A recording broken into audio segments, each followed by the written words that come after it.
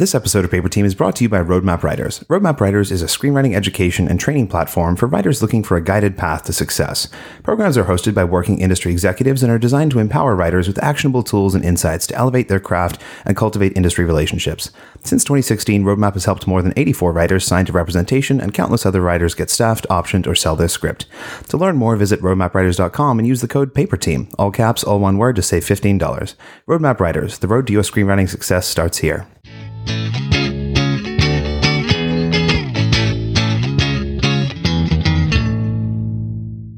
Welcome to Paper Team, a podcast about television writing and becoming a TV writer. I'm Alex Friedman, aka TV Calling. And I'm Nick Watson on Twitter at _NJ Watson. And today, from pitching and staffing your writer's room to the story breaking process and production of the series, we will be talking all about showrunning the Netflix post-apocalyptic dramedy Daybreak with a very special guest. Yeah, we're joined by Aaron Eli Colite, the executive producer, co-creator, and showrunner of Netflix's Daybreak, and he's previously written for Heroes, Star Trek Discovery, and Ultimate X-Men. Welcome, Aaron. Thank you. Thank you guys for having me. Thanks for being here. And let's get started. So first up, how did you get your start in the industry, and what was your first TV writing gig? My first TV writing gig was on a show called Crossing Jordan. I got my start in the industry actually way before that, though. My very first job was on a show called Party of Five, which, ironically, there is a freeform reboot coming up very quickly. But I got my job as a writer's assistant. I was actually a director's assistant first to Dan Attias, and then I became a showrunner's assistant to P.K. Simmons. I, like many people, struggled to find that first gig. Was very, very lucky to find a job on Party of Five. I didn't want to be a director. I knew I wanted to be a writer, so it was writing adjacent. and even the very first job that I got as P.K. Simmons' assistants in the writing room, I didn't want it. At the time, I thought that the way to get on staff would be as the script coordinator. Like, that was the job that I was told. That's going to get you in the writer's room. You're dealing with the scripts. I didn't want to be somebody's assistant. And PK called me and said, I'd love to offer you the showrunner's assistant job. And I said, I need to think about it. And I didn't know what I was doing at the time. I really wanted the script coordinator job. And then Amy Lippman, the creator of Party 5, called me and said, sorry, what are you thinking? Like, PK's amazing, and this is the job, and this is the path, and you need to take this. And a lot of my career feels like it has happened like that. That I thought I was going to do one thing, and another opportunity presented itself, and that is where I wanted to go. The same thing happened with me on Crossing Jordan. I had been working as PK's assistant, and when you're working as an assistant, you make lots of friends with all the writers, and that is definitely the path to becoming a writer. Is you whether you use the word networking, I use the word. It's like you're making friendships. You're trying to learn from them. You're trying to find mentors. You're trying to find people to help you not only get your next job, but help you become a better writer and understand the process. And the same thing happened on Crossing Jordan, where several friends, Ian Biederman and Gary Glassberg, who, unfortunately passed away several years ago. He was a showrunner for NCIS. They're both working on Crossing Jordan. They both called me and said, we need a research assistant on Crossing Jordan. You're coming here. And my first thought was, no, it's a procedural, and I don't want to, I don't think it's what I want to write. And I was more on drama side. Like, I like Party of Five, and I want to make dramas. And they're like, idiot, this is a great opportunity. This is a great show. And I met Tim Kring, and Tim was like, you have to come do this. And it was way out of my comfort zone, especially dealing with, researching dead bodies, researching how crimes are committed, researching all this stuff, was not something I was comfortable with or used to. But I dove into it, and taking that job changed my career and changed my life. And to that idea, obviously being a showrunner requires a very specific set of skills. Can you walk us through what skills you feel make for a good showrunner, and also working on all these different shows, what each show has taught you to be a good showrunner? Absolutely. I love how you describe being a showrunner as like being Liam Neeson and Taken. It's like you have to have a very special set of skills. It's interesting because when you're coming up as a writer, when you're making your way up the levels of various of the staff, none of the skills that you learn in crafting an episode and executing it prepare you for being a showrunner. It's a really different skill set, and it's a really different set of tools that you are using. I think I was very fortunate enough to work with some very amazing showrunners and mentors in the form of Tim Kring or Michael Green, people who trusted me and who part of what they did was they sent me to set. So you're producing on set, you're understanding what it's like to be on set. You're in post, you're in editorial, you're learning those skills as well. You want to gather as many weapons in your arsenal before heading into your first showrunning experience, because even then, nothing will prepare you for it. The one thing I will say though is that, my overnight success took 25 years. It took me a long time to get my first show. We're trained as writers, as people, to believe like, you want to come out of film school, you have your sample pilot, you sell it, and then you're ready to run a show.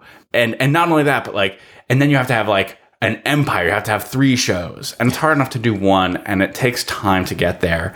And I think that what my experience has been on working on various shows has all been about building this, whether it's a tough skin or whether it's a set of skills to understand. I've seen now every single problem that can occur on a show.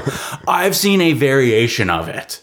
I have seen everything you can imagine, from showrunners being fired to bombs coming from networks of we have to blow up the entire season, to actors refusing to come out of trailers, which actually does happen, to the script just not working, to getting a draft in and it just not being what you want it to be. And I think handling everything with a deep breath, with calm reserve, and not getting aggressive about anything allows you to really handle any single problem. You can also get a diva whisperer to get those actors out of the trailer park. Sometimes it's just, I think that at the end of the day, most everybody just wants to be heard, and everybody wants to be seen, whether it's your audience or your actors or your craft service people. Everybody wants to feel like they are part of the show. If there's anything that I kind of take to being a showrunner that's a little bit maybe different than other people, is I'm a person who actually doesn't love the term showrunner. I don't know if anybody else has said that to you. It's a term that I get a little uncomfortable with, because it's essentially anointing yourself as king of the series. And yeah, you do need a captain at the head of the ship. I really like to think of myself more as a curator. And what I attempt to do in whether it's staffing or putting together production heads, it is, I want to bring together a community of people who all want to make the same show and who are all rowing in the same direction. I think one of my primary jobs is to allow people to do their job the best they can, and not only the best they can, but to get excited about what they're doing. What you want more than anything as a showrunner is people to come to work every single day and feel like they are contributing to the creative process and feel like they are making a big difference. And so no matter if it's in a script that I write or just my personal interactions, it's about how do I jazz these people up so that they want to do their best work? And that's my job. I think that's the role of a good showrunner, not the person who sits and says, it has to be this way, or it's dictated on high, and you feel like you're not really, because I've been a part of those rooms, or I've been a part of the process where it feels like you're not really contributing. And mine is all about, transparency and inclusion. So on the flip side of that, now that you have been a showrunner, what advice would you give yourself as a younger writer when you were first starting out on a show that you kind of wish you knew? I would tell my younger self to be patient. It's a really hard lesson. I think that it's a really good question. It's a really hard question, because you go through a lot of, especially as being a young staff writer, of trying to feel like, why aren't I running a show already?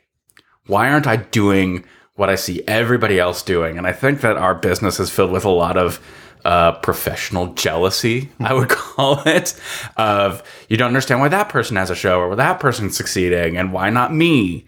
And, you know, it might be unpopular to talk about such things, but it's like it's in our hearts.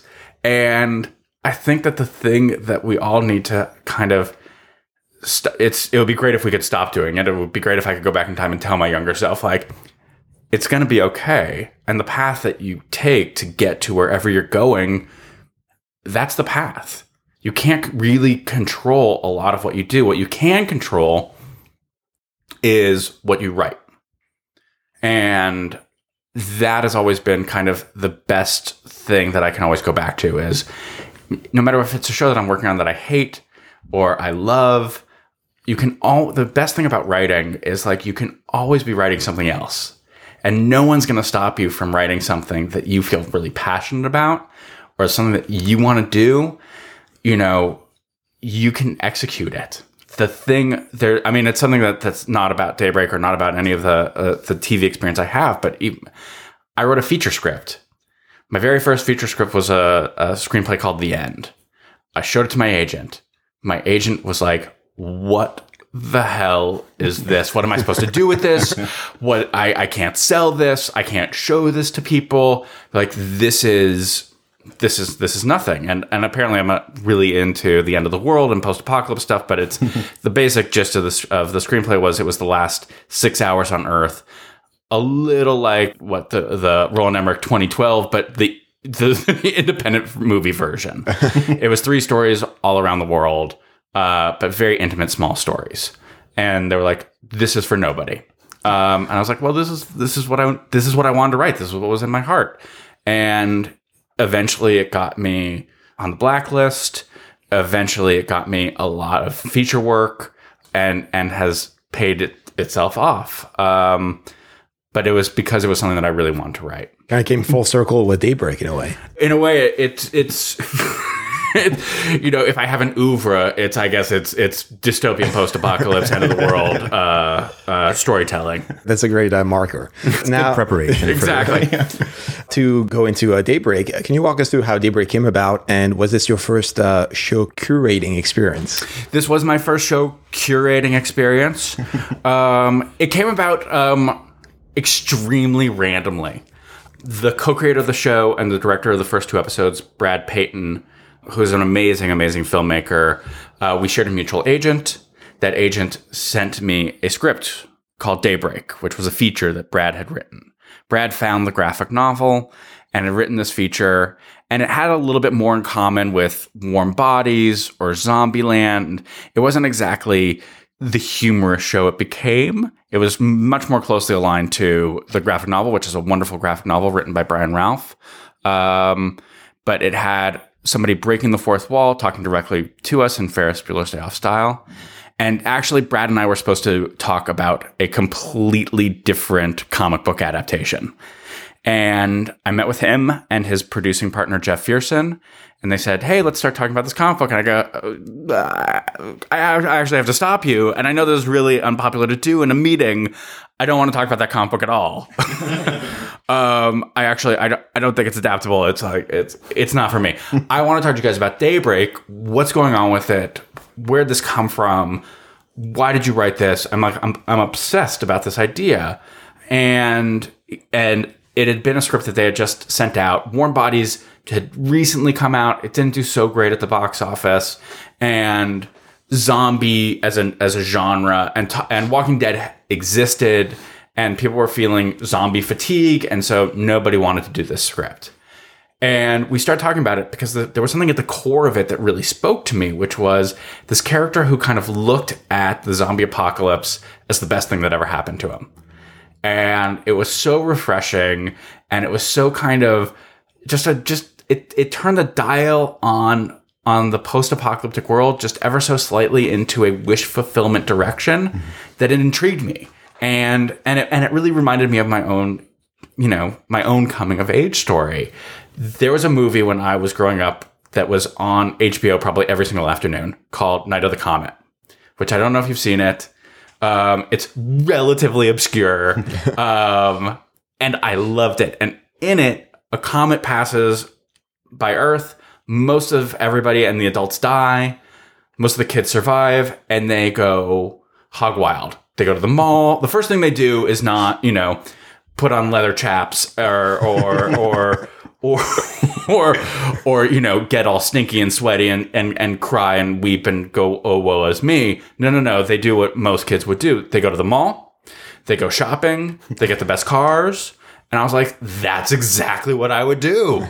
I would live if all the parents went away right now, I would live my best life. I would reinvent myself, and I would sit in junior high and high school and think, man, if the world ended, yeah, I'd be sad for a minute, but like, I'd be okay. And I'd have the opportunity, like, I'm an outsider, I'm a nerd. I would have that opportunity to really redefine myself so that the people who think of me as one way, I could show them I was something else.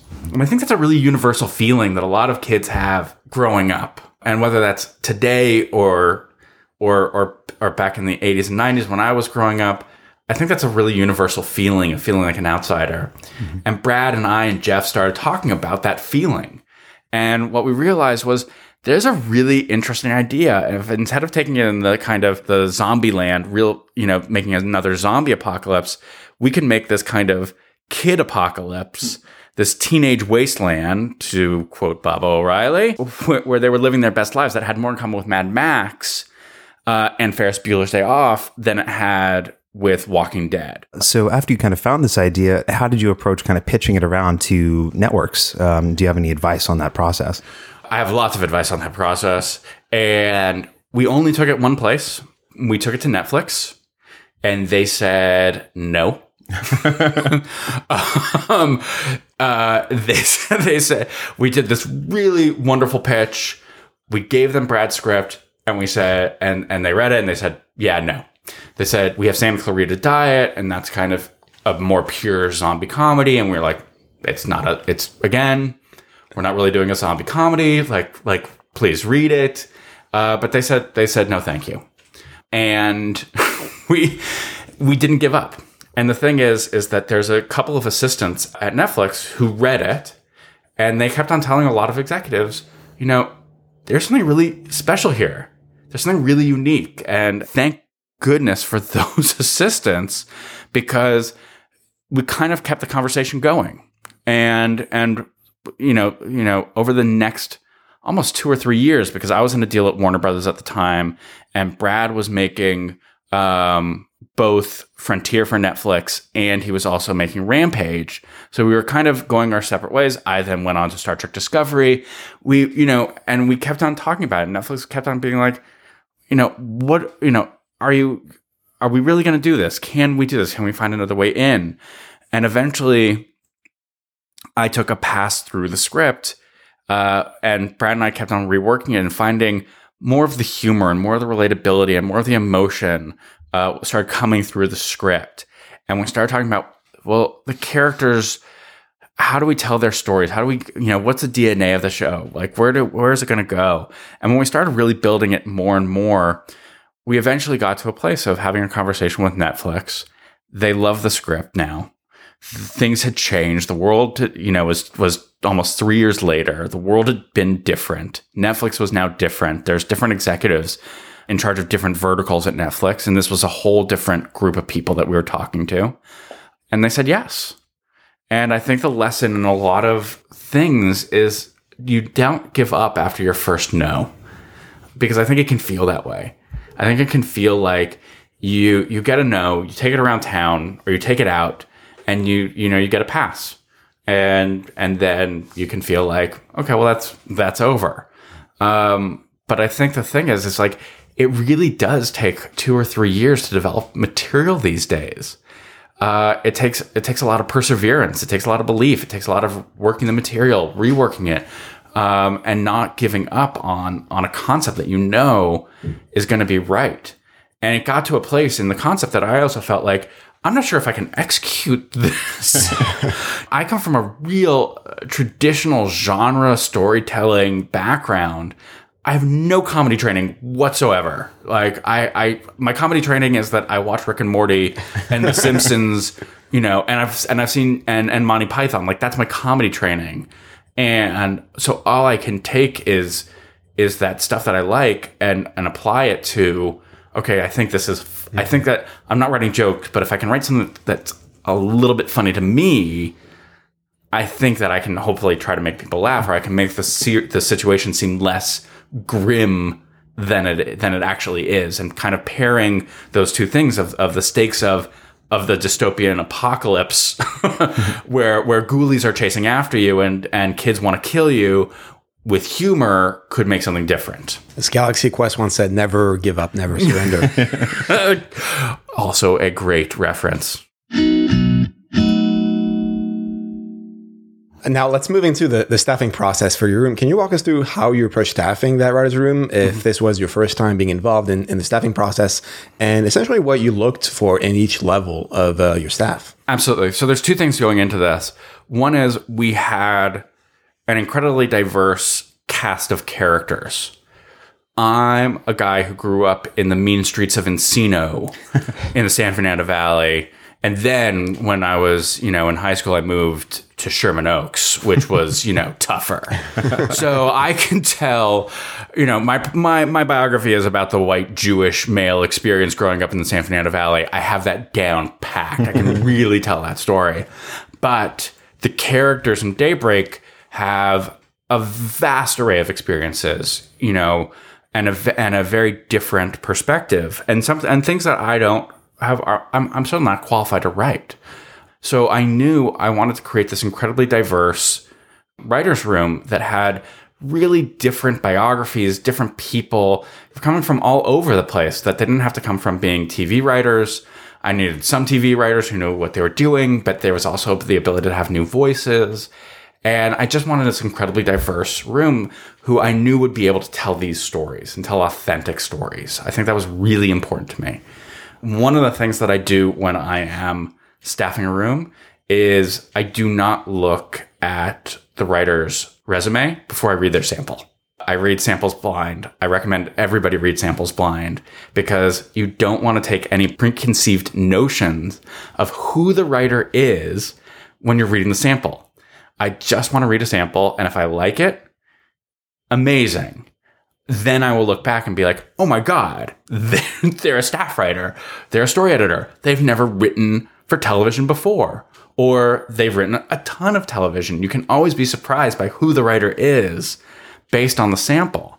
And in that way, I was really just going off of talent. All I wanted to look for was who's telling the most compelling story, who's telling narrative in a way that I'm like astonished by and moved by. And all you want to do when you are staffing, especially when you're reading 250 scripts, around 250 to 300 scripts when you're staffing a show. You want to be pulled into that narrative. You want to be pulled into that script so you can't put it down and not have an excuse to, okay, well, I've read 20 pages, I get it.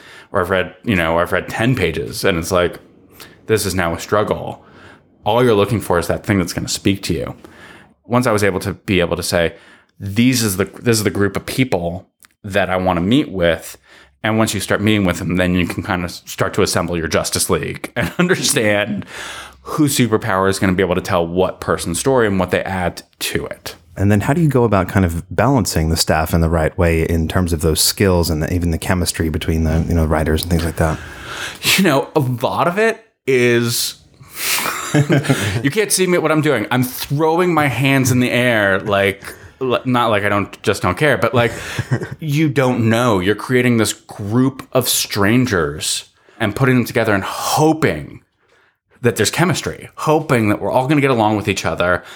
And sometimes a lot of the writer's room feels like the longest bar mitzvah that you've ever been to, because like you have to make small talk and then you have to get to know them, and then it's like. And yeah, you have to break story. You have to do everything that you need to do. You have work to do. But it's like you're thrown at a table with complete strangers and no one knows each other really. There is one writer in the first season, Andy Black, who I had worked with before, but everybody else was brand new to me. And I didn't want to staff a room filled with all my friends, because then no one would challenge me. What I certainly don't want is a group of people who I pitch something as showrunner, show curator, and everybody's like, oh, that's fantastic. Thanks, boss. I don't want that at all. What you want is people who you pitch something and they go, well, here's an issue with that, or here's another way of looking at what you're going for. I don't want to be the voice on high saying this is the way it is. I think my role as showrunner and executive producer, creator, is to be able to go in a room saying, I want a story that's like this, that feels this way. I don't know how to necessarily accomplish that. Help me. What if we do this? When somebody pitches something, be able to say, that's a great idea. Forget what I was talking about. Let's go down that path. So you do have a crapshoot.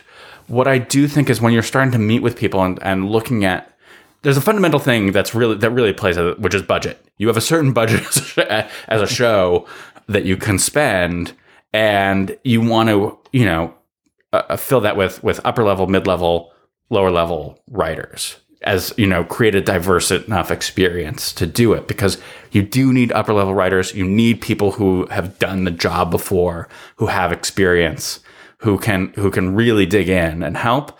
And you want to give opportunities to new, younger voices, younger writers, whether they're young, and I use that term young very loosely because it could be, somebody staffing and for their first staff job, they're in their 40s. Like it's not about youth versus age. It's just experience levels. So for me, it's about creating diversity amongst their biographies, diversity amongst their staff levels, maybe using my budget as effectively as I possibly can, and using every part of that.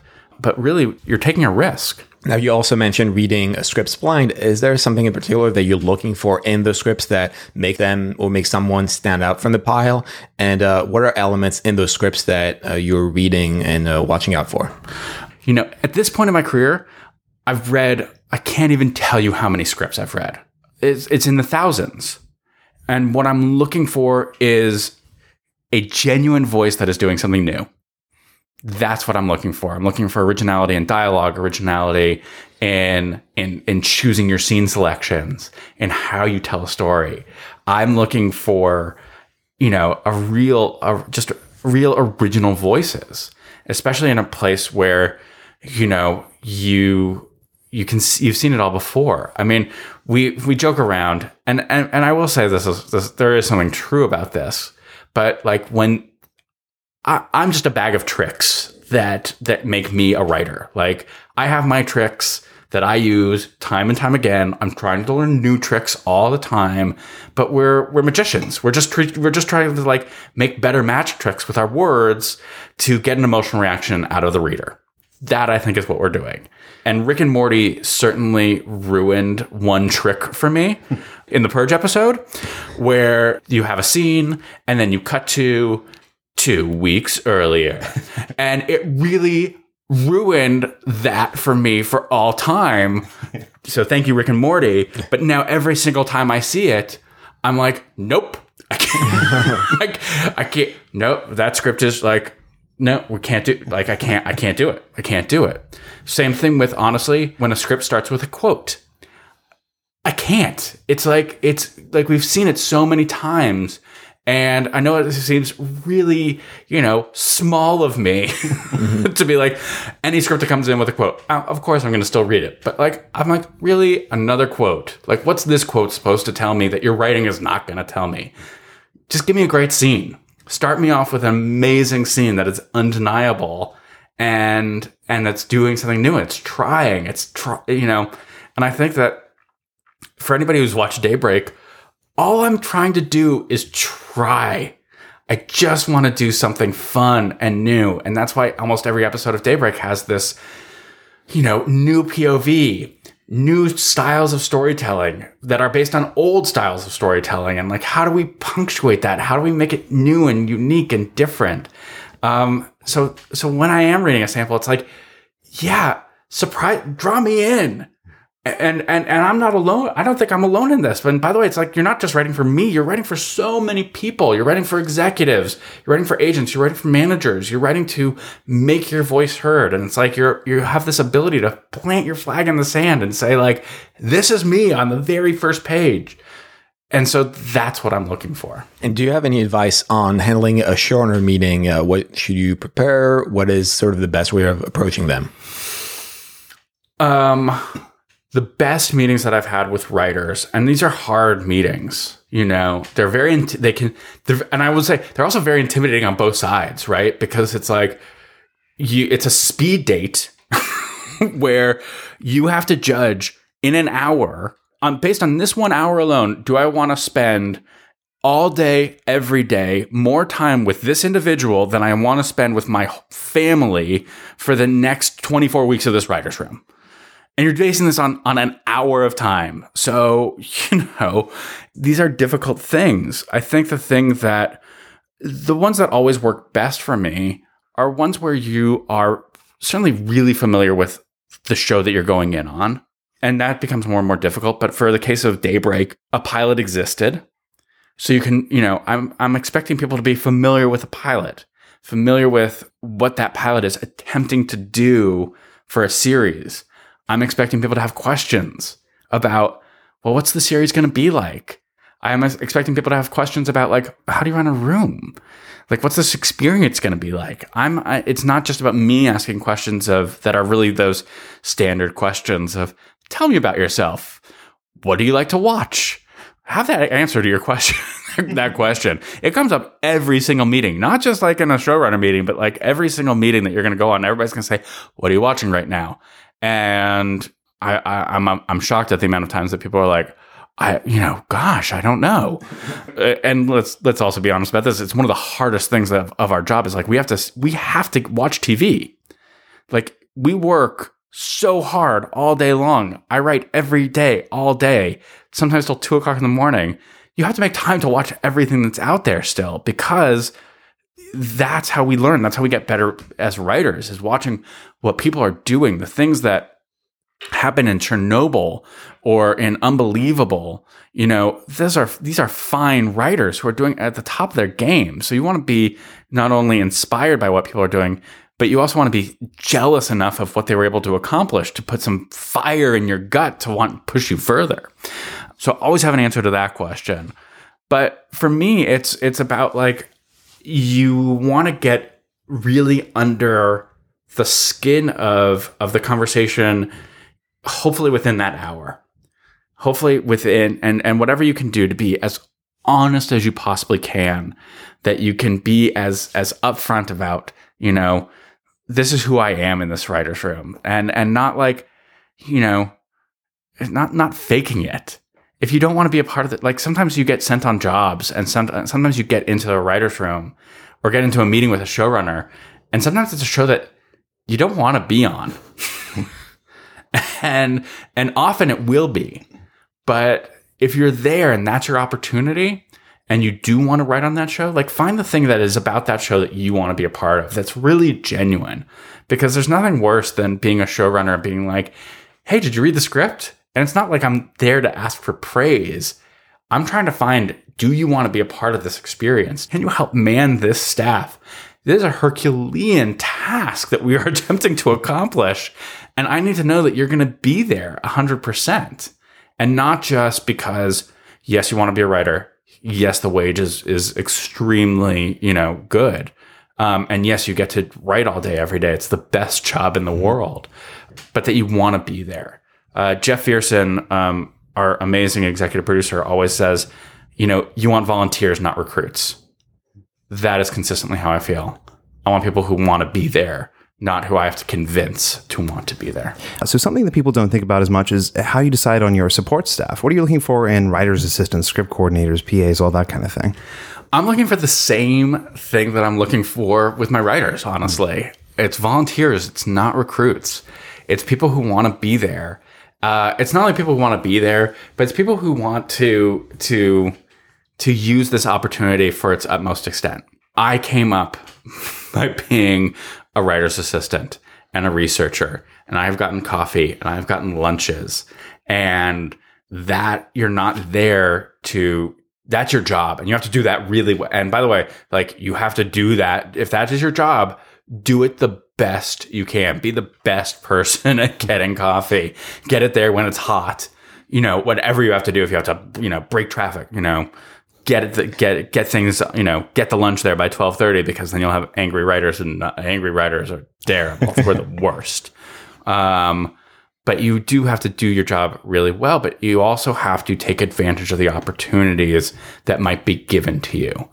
Something that I was I feel extremely fortunate to have mentors and role models like Tim Kring, who looked at the support staff as not only are you there to do these things, but like, how can we help you? And the door is always open to that. So if I had an idea for an episode in Crossing Jordan, I didn't have to wait around and say, I'm going to wait politely for my turn. It is, I actively engaged with the writers to be able to say, how do I make this happen? Can I pitch you? Can I learn? Like, you have to help me, learn. And nothing's going to happen if you don't engage in a dialogue about that actually happening. So for me, it's a thing of our writer's room is always open to our assistants. If you want to come in and be a part of it, if you want to come in and learn how to take notes, if you want to see how we break story, awesome. If you have a pitch, come talk to me. Like, my door is like, I never close my door. I never close my door because not only because I get lonely, but it's like, I want everybody to know, like, this is a really communal and hopefully warm atmosphere where everybody can feel supported. And that goes even, we just launched a Daybreak podcast, which was a complete trip to create. And one of the things that I saw in the podcast, which was actually something that I also took from my time at Heroes, was, this is a wonderful opportunity to give assistants an opportunity to show me, what their writing skills are. And because I need to know, I need to see. This is a world in which, I need to understand, like, what's your talent? Like, tell me your voice, show me who you are. And this was an opportunity that wasn't, the mothership of the show that needs to, get delivered. But another opportunity of like, okay, great. I can hand out episodes here as well so that we can all be writing the same show. We can all be rowing in the same direction, and I have enough people to be able to accomplish it. It's what we did on Heroes. We had webcomics, and those webcomics were largely written by the support staff in order to kind of not only give opportunities to write, but also to give, everybody on the writing staff an opportunity to look at their writing and understand, what's your voice? What are you good at? How can we help you along your writing path? Now, let's dig into the writer's room, and especially those first few days in the room. How, as a showrunner, do you get the ball rolling and set that creative culture with rules or guidelines or best practices, essentially? The first few days, I extend to the first few weeks, are really about getting that ball rolling. As a showrunner, I come in super prepared of like, not, I don't think there's anything worse that a showrunner can do is come up in the first day and like all you have is a pilot script and be like, so tell me what the show is. Like, it's never in my personality to be that guy. And certainly not like, I think that's uncouth for a showrunner to do, especially when it's their show. I came in and said, this is what I've been thinking about. This is the Bible that I have so far. This is where I want to take the characters. This is, by the way, this is kind of what we want, is how we want the show to twist. This is where it's going to go. These are some plot elements, but these are some, more importantly, these are character elements and these are style elements. So we have a basis of things to talk about. And not only that, not only having a basis of things to talk about, but also like every day, especially I mapped out, I'm just like meticulous about planning. So every day I was like, we're going to talk about this character this day. We're going to talk about this character this day. And not attempt to like shove, well, we have to break the whole season in 2 days. And then we have to get writing.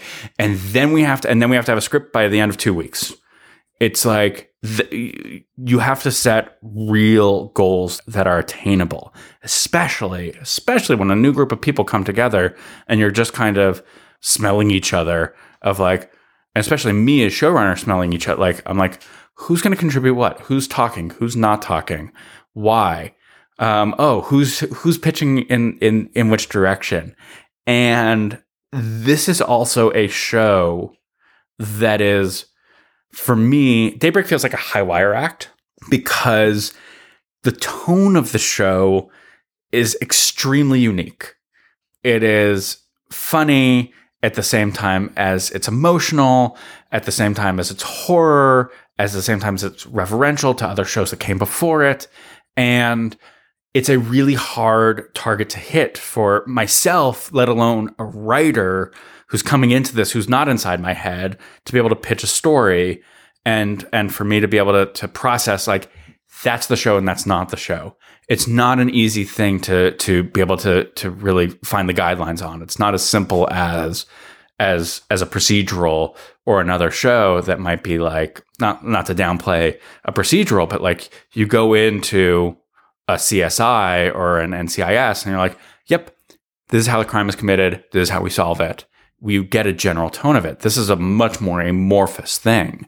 So a lot of those first few weeks even were about, this is the kind, like, what is the tone of the show? How are we able to define it? And more importantly than being able to define it, really, it's how am I able to express and communicate to the writers, this is what feels right to me, and this is what doesn't feel right to me. This is what feels too dark.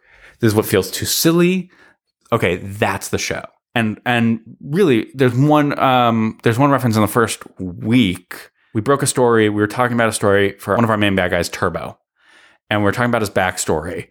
And we started talking about the story of this kid who in his room had a picture of his dad.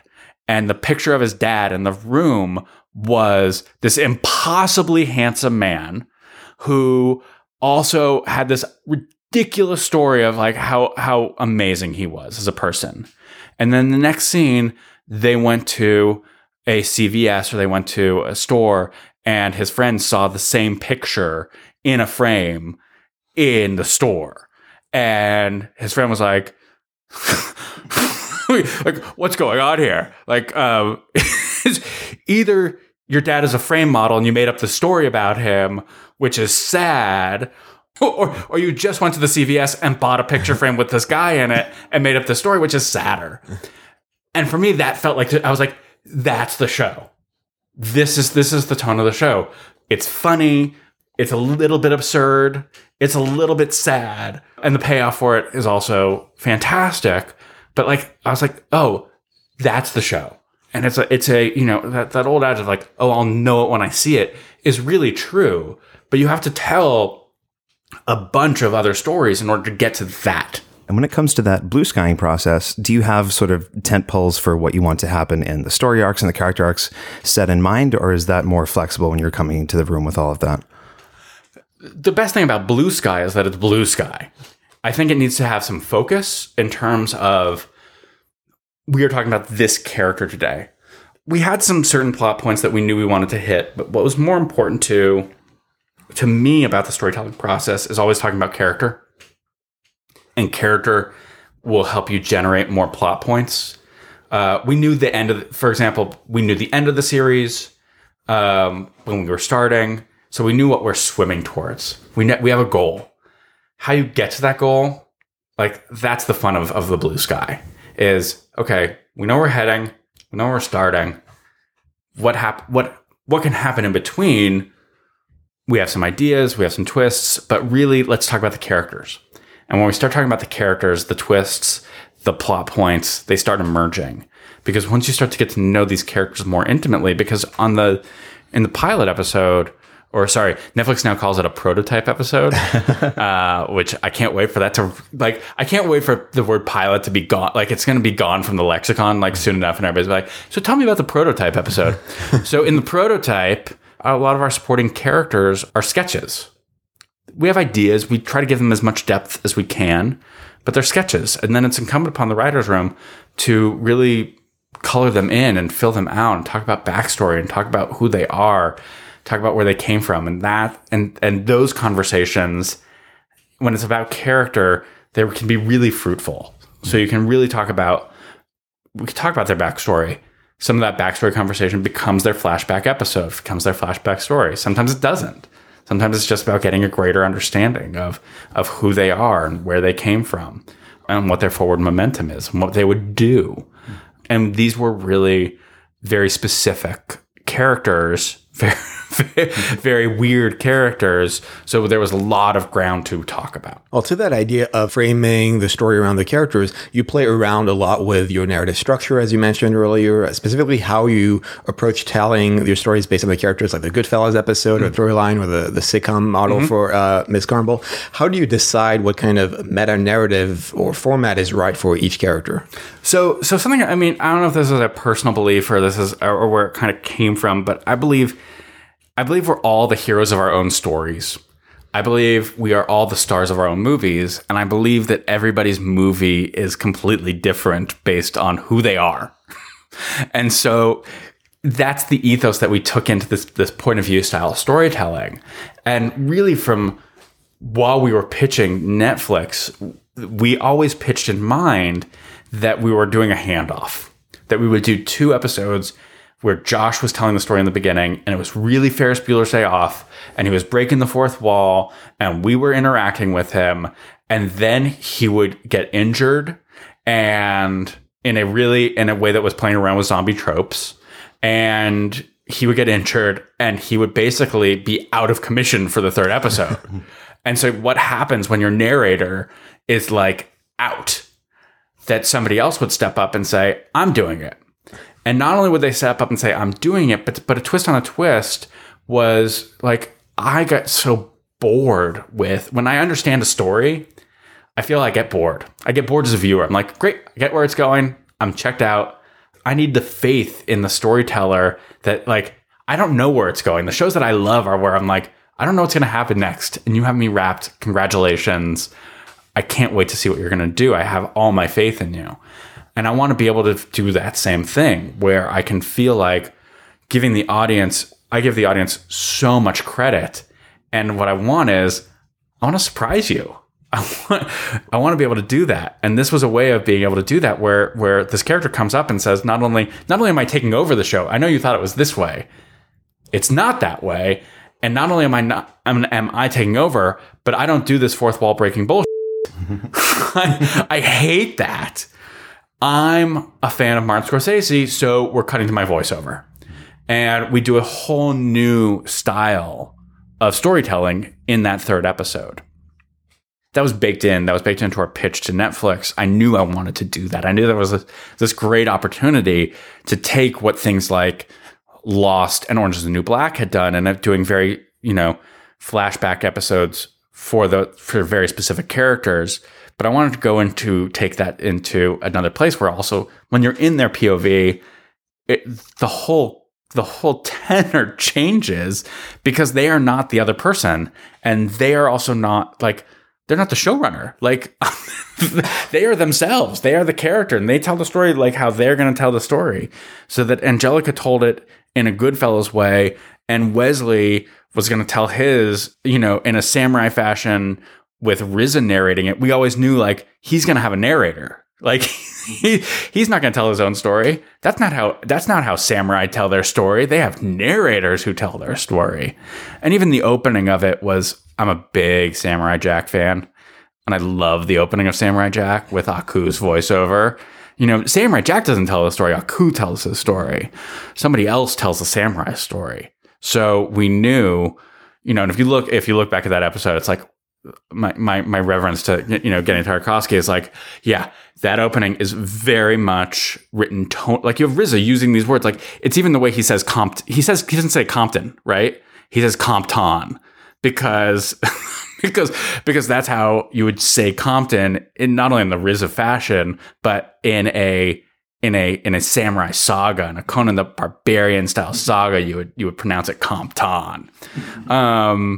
So we knew like we wanted to do these really specific POVs of each character, and that was going to be, how we were going to have fun with the show. And it was based on the character themselves. It was based on, and when we get to Crumble's sitcom episode again, it was, who is Crumble? Crumble's somebody who went into teaching because she saw Head of the Class and Welcome Back Carter and Stand and Deliver and was like, oh yeah, I'm going to be that teacher. I'm going to be, I'm going to be in Saved by the Bell, and I'm going to be the teacher that when the kids' lives go crazy, they're going to come to me and I'm going to have all the sage wisdom.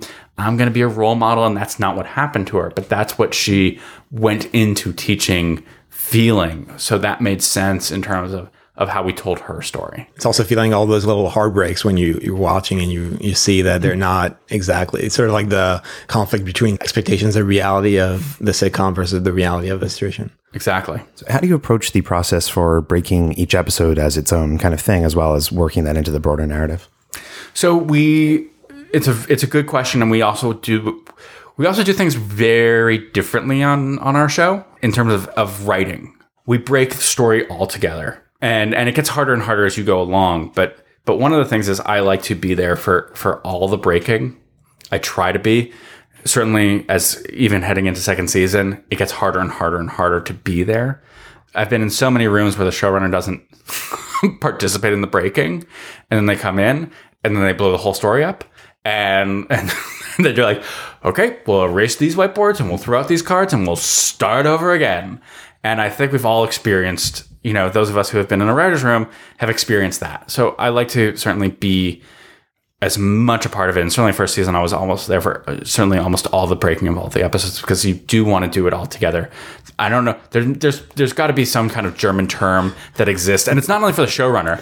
It's like, it's in the Schadenfreude. Like, it's some sort of thing that exists as a word. Like, when you're not in the writer's room, when a story is broken, it doesn't matter what level you are, and you come back into that room, you're like, what is this? This is terrible. Like, what did you do? You guys went so off the rails. And it's just because you weren't there to see the story math and see the progress of how they got to where they're getting. I do think that there's value in having somebody come in later in the process to be able to be like, oh, well, I can poke holes in it, not to destroy it, but like, what did you do here? That said, I think it's better when everybody's together. and this kind of, whether it's my socialist, background or my communist agenda, it kind of goes back to Heroes, actually. On Heroes, everybody wrote on almost every single episode. We really did. We broke by character. Everybody wrote different characters. And it was a way of generating scripts not only quicker, because when you're staring down an outline or writing a script, if it's one person staring down a 20-page outline that you need to now turn into a 50-page script, you're like, whew, dig in. People who are fast can do it in a week, maybe, but that's pretty quick. Usually it takes 2 weeks. Sometimes it could take longer, and it's all resting on one person's shoulders. What we did on Heroes was everybody took different characters. You're staring down 5 scenes, maybe 6 scenes. 6 scenes. You could do 6 scenes in a day if you're really fast, 2 days, maybe 3. And you can assemble a script really quickly. So you can go from breaking it all together. Really, when you're breaking it, we do really detailed breaks. This is the scene, this is the order, this is what the episode's going to look like. And then when you're off to outline, and then when you're off to script, it's about being as detailed as possible. So you're going in knowing this is what the scene is, and this is how I can expand on it. But what you really want to do is get a script out early. What I want to do is have a script as soon as possible so that you can start reacting to the script. Everything from breaking to script is very amorphous. It's only when you're looking at the script itself that you're able to really dig in and say, this is working, this is not working. And I want to get to that place as quick as possible. So I do want writers writing on every script. The other thing that it does is not only generate it quickly, it gets everybody writing the voice of the show a lot quicker. That's the most difficult thing to accomplish, is being able to write the show. We all have such, unique voices. We are all individuals. And I would say this is not like, oh, you have to write like me. You have to write like the show. And there's a very big difference.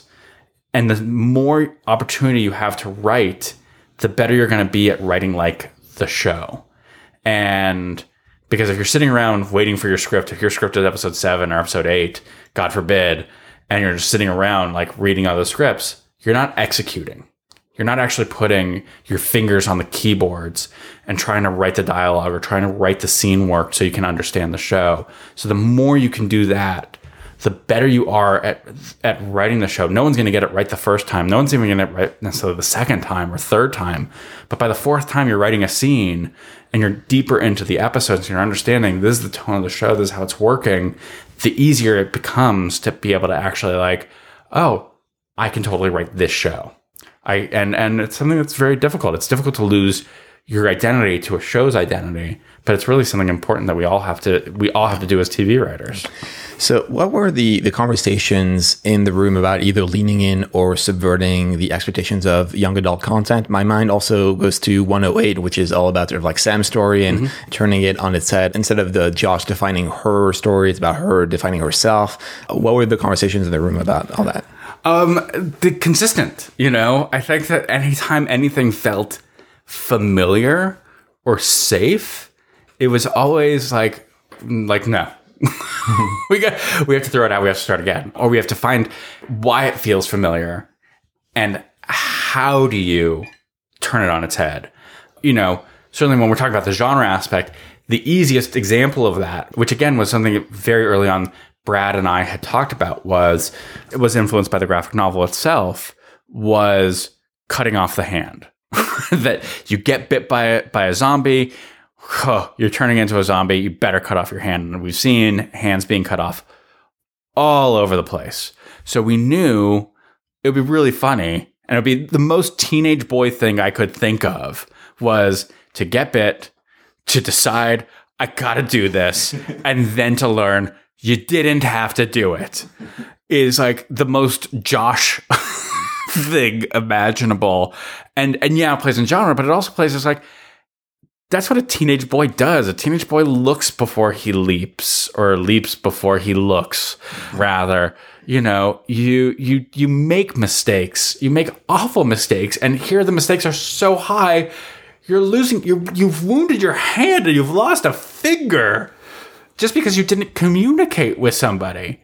So it was always about taking every single trope, and it's something that we talk about all the time, and I really believe is like, tropes and cliches are not bad things. Like they're really wonderful, and they really are effective. And they're effective because we've all digested so much content. We're so literate in everything that's happened that what you're trying to do is like, you allow the trope to exist and put it out there. So there's familiarity to the audience. The audience understands, I get what you're trying to do. I understand it. And then it's incumbent upon the writer and especially the show to be like, okay, well, now that you understand it, now we get to turn it a little bit in another direction so it can become something just slightly different. Not to like reinvent the wheel. I don't think we can reinvent these tropes. They're very primal storytelling. You don't have to, and when you approach it as like, we have to reinvent the trope, reinvent the wheel. It's like, that's a really hard thing to do. I'm not that smart of a guy or that smart of a writer to be able to accomplish that. Like, I know that is a fool's errand. However, there is something about using the nature of the cliche and using the nature of the trope, acknowledging even that it's a trope and a cliche, that you're able to then subvert it. For us, that was really important, and it was always important. POV is something that we talk about a lot in the story, in the writer's room and in the story, and how POV is unreliable. POV is really specific to that character, and you can't trust these characters because they're telling you their story. And them telling you their story doesn't mean that that's the actual story. It doesn't mean that there's any truth in that. And then we also wanted to play with the audience's expectations of that as well. There's something really interesting that happens that certainly some people have been picking up about Josh's narration, is Josh begins the season as Ferris Bueller, and he believes he's in control of his own narrative. But by talking to the audience, by engaging the audience, what happens is, and what we start doing, not only in episode 2, but in episode 9 as well, is kind of telling him, no, the audience is in control of what we want you to do. You think you're in control. We're going to take that power away from you. We're putting you in flashbacks that you don't want to be in. We're making you reveal things about yourself that you don't want to reveal, and making you uncomfortable and taking away any agency that you have. And yeah, we're doing that as writers, but I feel like that's what the audience is. It's meant to to be from the audience's point of view. As me as the writer is not necessarily attacking this as like, this is the story I want to tell. I'm attacking it as like, I want to put this character through the ringer. I want to make his life hell, especially a character who starts as cocky as Josh, who thinks he's in control. I want to undermine him at every step of the way. I think that's when you take this trope of whether it's Ferris Bueller or Malcolm in the Middle, and you're able to say like, hey, here are these confident characters who think they're so smart, and I'm going to show you just how not smart they are. And I think from that, you start to get something new and unique and different. And for me, a fun storytelling experience. So underneath kind of the heightened reality and the absurdity, how do you ensure you're making it truthful to the kind of lives and experience of young adults, and particularly, more diverse experiences of race and sexuality and things like that? So I think that I like saying that the storytelling is a magic trick, and what we're trying to do is it's the beginning of The Prestige when Michael Caine tells you how the magic trick is done. Like I feel like we're doing that constantly. And for anybody who hasn't seen The Prestige, there's a ton of YouTube videos that go into like Michael Caine at the beginning of The Prestige. Watch them; it's so cool. And it's like you're setting up a story, and then you tell everybody this is the story, and then you subvert that expectation to create a different result. I think the same is true for the show. And if you look at the narrative of season 1, the beginning of the season is fun and light.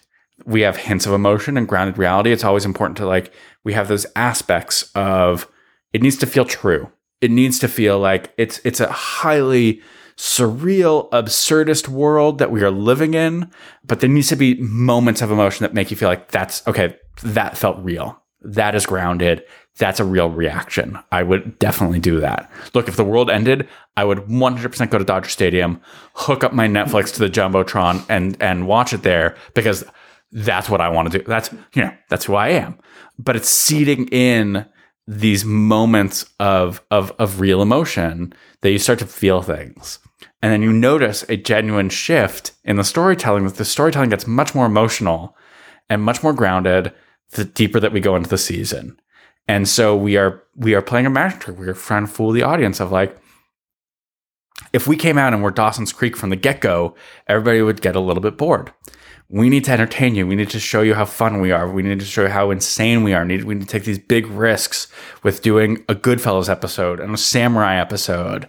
And then once you've earned the audience's trust, and it's really about earning their trust, then do we get to say, great, we've reached this point in our relationship. Now let's get a little serious. Now let's start talking about some real issues and start talking about real emotion. So when you get to episode 8 and episode 9, and you start really, and especially episode 8, and we take away any artifice of our storytelling, we take away any tricks, any of the narration, any of the writing on the screen, any of the we take all the bombastic things that we love doing, and we do love doing them, and we peel it all away and be like, here's a story between two kids. That's all we're going to do. And we're just going to tell this really simple story. It's almost like a one-act play, and it's set in one location, and we just are going to do this now. We've earned that. We've earned the audience's trust to be able to tell them that story and not give them, what I like to call our ADHD show that's screaming, pay attention to me, pay attention to me.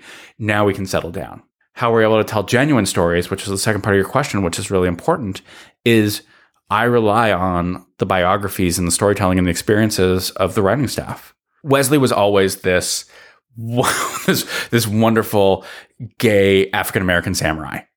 That's what he was.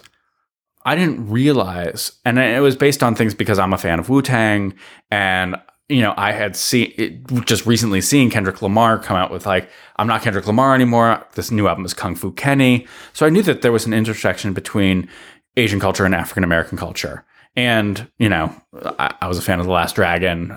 so I'm familiar with that. And taking all those things that I'm familiar with, creating a character, but it's not until our staff writer, Kalea Stallworth, came along and said, well, do you know why there's that intersection? And I was like, I don't. I have no idea. And she grew up in New York. She actually grew up down the hall from Method Man. And she explained, something that I had no idea about, which is, well, these young black men, and especially in Wu-Tang, they didn't have the money to go out to the movies. And so they watched Kung Fu cinema. And that's what they had access to. That was their media. And that informed, that's why they became the Wu-Tang Clan. Because it's what they watched. It's the media that they consumed. And it's why it became a part of their DNA. And I was like, this is amazing.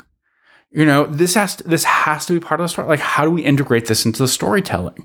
How do we make this part of the story that we tell? That it's not just a caricature of Wesley, but he has genuine depth. Not only genuine depth, but also like there's a history of where he came from. There's a reason why he exists the way he exists. It's also why we knew we needed RZA to be his narrator and knew that would be a perfect choice. But it's based on relying on your writing staff and making your writing staff feel comfortable enough to be able to share their own stories, be able to talk about these things, and knowing that I'm not capable of talking about these things. I have my depth of experience. I have my emotional baggage. I know what I'm capable of doing, but it really takes this writer's room to be able to create all the threads of the show that make it the show. Now let's jump into the production aspect. And first of all, what was it like putting together the production team, the heads of departments, and how far into the writing process were you at that point? What I would recommend for any showrunner is have a director as amazing as Brad Payton, who has worked on really good and really big features. I'm joking and I'm not joking at the same time. Brad and his executive producing partner Jeff Fearson had been able to work with and accrue a really talented group that they had worked with on from movie to movie to movie, and he had his people. And there's nothing better than relationships. Especially if you have shorthand, you have the ability to really say, this is what I want, this is, and be able to communicate it really effectively. Not only communicate it effectively, but inspire them to do their best work. Brad came, honestly, with a lot of these department heads in place. Michael Ground was our wardrobe designer. He worked with Brad and Jeff on Frontier. Barry Chussid is our production designer. He worked on San Andreas and Rampage. Denise Shamian was our casting director. Again, San Andreas, Rampage. Like, I was basically handed an amazing team that I was like, these guys they're awesome. They're at the top of their game. They do great work. And what was incumbent upon me was I was the outsider to this relationship. Brad had worked with them, like they knew everything. And so I had a whole different issue kind of coming in. It wasn't about like, okay, I'm going to find my department heads and find them. It's like, oh, I'm joining a new team and I'm the new kid. And so what it was about for me was also, look, and it comes down to that same thing we were talking about before about show running versus show curating was, okay, here are really talented people. I would choose these people if it was just me. But now I need to get them on board with the show and the vision. At that point, when we started staffing up and the room had been going for a while, we'd been generating our Bible. We had a script for the second episode. We had a bunch of material. And it was not only like sharing that material with them. I love pitching. I didn't used to love pitching. We could certainly talk more about that. But I do really enjoy pitching now. And it's something that is really important for communication skills with your network executives and with your department heads. And one thing that we did really early on was I made sure we had meetings with all these department heads in LA. We shot in Albuquerque. And before that, the production train started moving really, really quickly. We had them all in to the writer's room. And we walked them all through the season.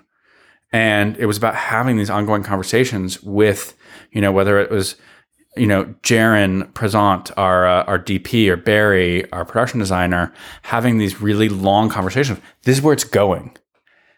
You guys can have faith that we as the writers, that me as the executive producer, I know the story that we're telling. And here are all these levels and levels of details. Not only levels of details of what the show is, but the tone and the emotion we're trying to go for. So it was giving them all the tools that they needed to actually build the world. Like, one thing that I really carry forward as an ethos is I hope I'm a good writer. That's what I can bring to the process. I am not a production designer.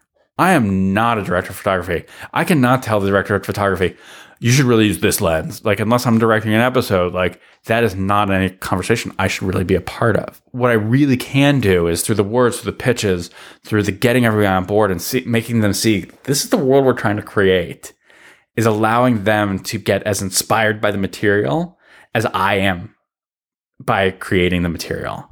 And when you get that kind of synergy, you really get amazing product. I mean, the thing, one of the aspects of the production design of the show is every one of our tribes in the series has their own tag. That was not written. That was not in any script. That was Barry, who was walking around Albuquerque, who was just in love with the show. And he's like, everybody should have their own tag. They should all have their own unique identity and their unique tag. And I'm going to come up with tags for everybody. And I was like, this is fantastic. Like, that feeling of like somebody coming back to you and saying like, I get what you're going for. How about this? How can I plus it in this way? And they do. And you're like, oh my God. It's like, it's so funny. It's so amazing. It's so iconic. This is great. And that happened across the board. Michael Grant did the same thing as in the wardrobe design. You know, we worked intimately with him, but I'm not a wardrobe. Like, I don't know these things. I definitely, like, the whole shoe culture of the show was so not me, was definitely Brad Payton, you know, and was definitely Michael Grant, knowing like, yeah, Off-White Air One Jordans, that is what everybody wants.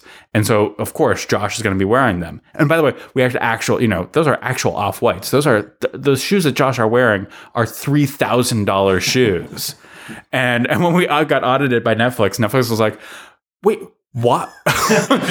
But those are just Air Jordan. Like, you could get those for like $200. And we're like, no. People would know, like, we're not recreating Off-Whites. We're getting actual Off-Whites. There's authenticity. Our audience is going to know the difference. We are actually having him wear these $3,000 shoes. And that level of authenticity, of reality, that's what you want out of your department heads. And how did you approach casting those roles, whether it's the bigger names like Matthew Broderick or RZA down to some of the more unknown younger actors? So the casting process was kind of awesome. Denise, our casting director, when she read the script, we had an initial meeting, and she said something that I was actually really troubled by at the time. She said, you're going to see a lot of people for these roles, and one person is going to walk in and they're going to be it. And because the writing was so specific and the characters were so specific, like, look, you're not going to have a lot of choices. Sorry, you're going to have one choice. And it's going to take time, and we're going to have to search for that person. But that person's going to come in. They're just going to nail it. And that was true for almost every single one of the kids. There was only a single person who came in, and they were them. It was the case with Olivia, who plays Angelica. It was the case with Austin Crute, who plays Wesley. It was the case with Greg Cassian, who plays Eli. It was the case with Sophie Simnett, who plays Sam. It was like we saw them, and we're like, yep. Same thing with Jean de Godlock, who plays Mona Lisa. Like, it was like, nope, there's no other choice. And just, you know, another peek behind the curtain. Usually what happens in the process of casting, we see who we like, we present that to the network makes the ultimate decision. Usually in the process, you present 2-3 choices so that they feel like they are also, they feel like they are making the choice. In all of these cases, we're like, here's one. We're just giving you this person because we believe that they are it. We don't want to give you anybody else. That's it. That's them. And when you can feel that way, and Netflix felt that way, you know, like, you're like, they're going to be great at this.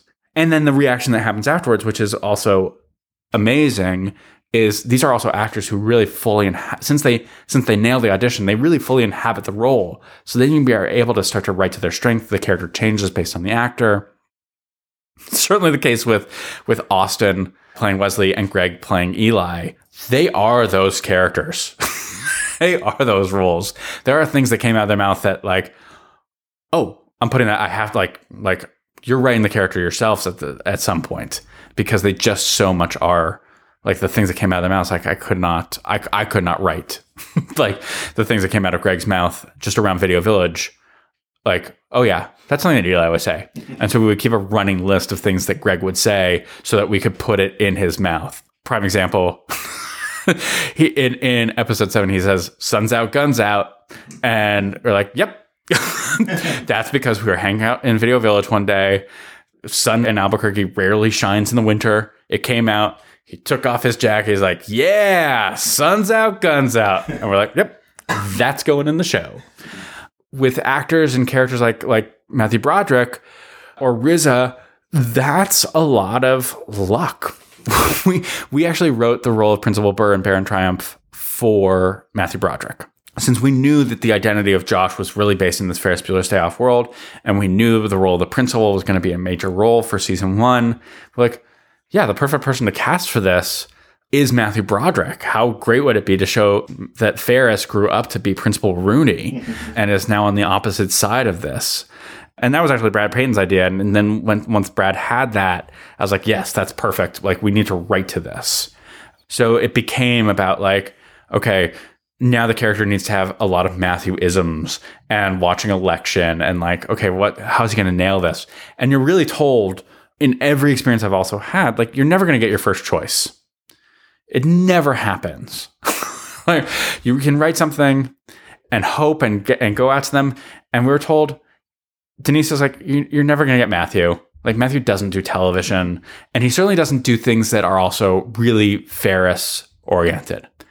We're like, well, please, let's try. And he started engaging in the material.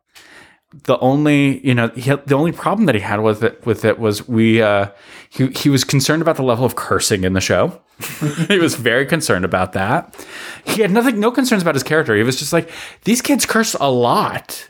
And I was like, well, kids do curse a lot and really creatively. And I wanted to be genuine about that experience, that especially if parents weren't around, kids would curse even more. And kids are artistic when they curse. And that's something I wanted to take into the world of the show. I wanted to make our cursing really, an art form for some of these kids. He started to get around that. And he's like, but there was one particular thing that, he said we were being very disparaging to the female anatomy in the show.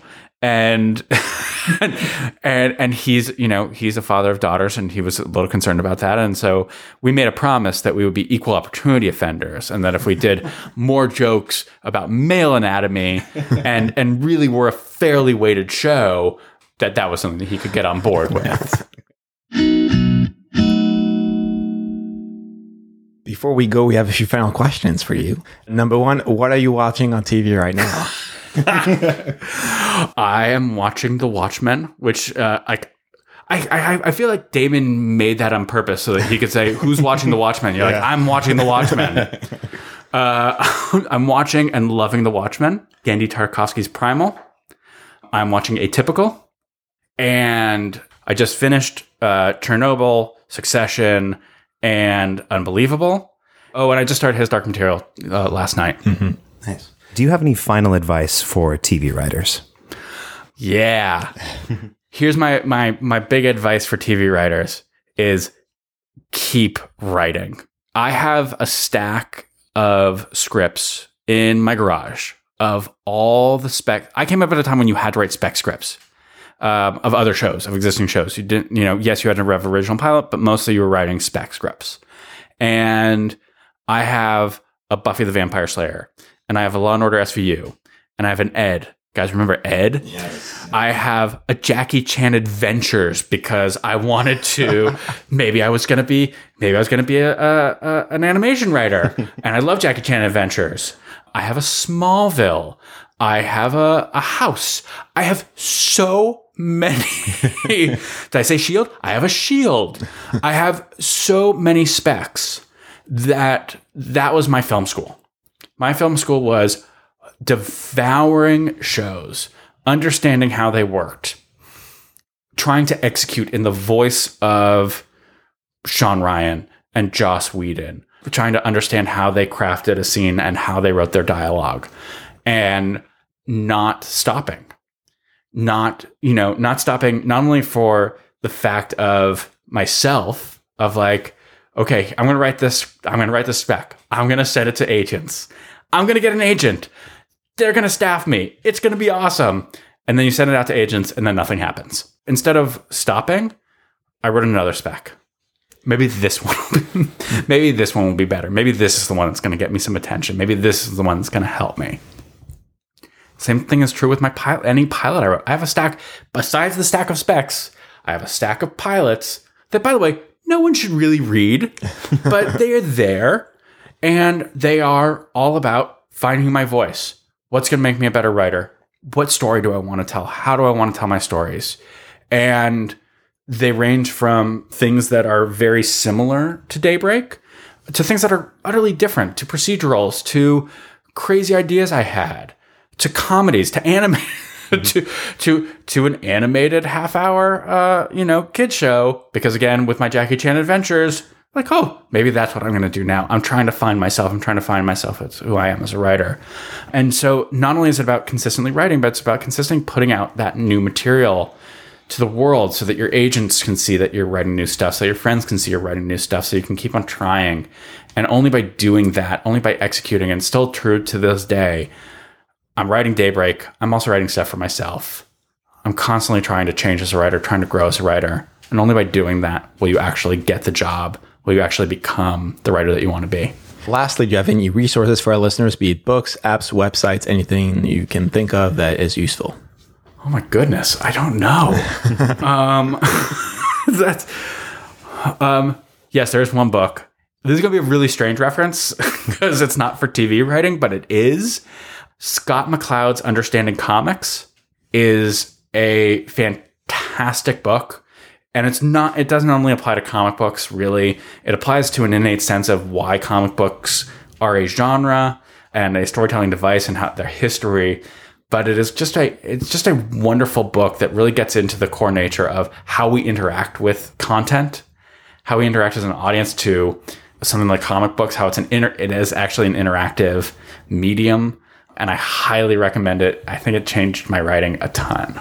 Great. Well, before we go, don't forget that we are now on Patreon. So if you enjoyed this episode, please consider supporting Paper Team via our Patreon page at paperteam.co/Patreon. That's Patreon. You'll get exclusive content, opportunities, and merch, and we can keep producing a great show for you every week. So thanks to all our listeners for taking the time to tune in, and thank you very much to Aaron for joining us. Thank you for having me. Thanks for being here. And you can get all the show notes for this episode at paperteam.co/159. As always, I'm on Twitter at TV Calling. I'm at _NJ Watson. And where can our listeners find you on social media if you want to be found? Sure. Come and find me. I'm not great at social media, but I'm on Instagram at Aaron Eli Colite, and I'm on Twitter at Aaron Colite. Excellent. And if you have any thoughts, feedback, ideas for future episodes, you can always send them to ask@paperteam.co. And what are we doing next week? Next week, we'll be doing our monthly paper scraps for November. So we'll be answering all of your TV writing questions that you write in, as well as covering kind of some of the news topics of the month. So we'll see you all then. All right. See you there.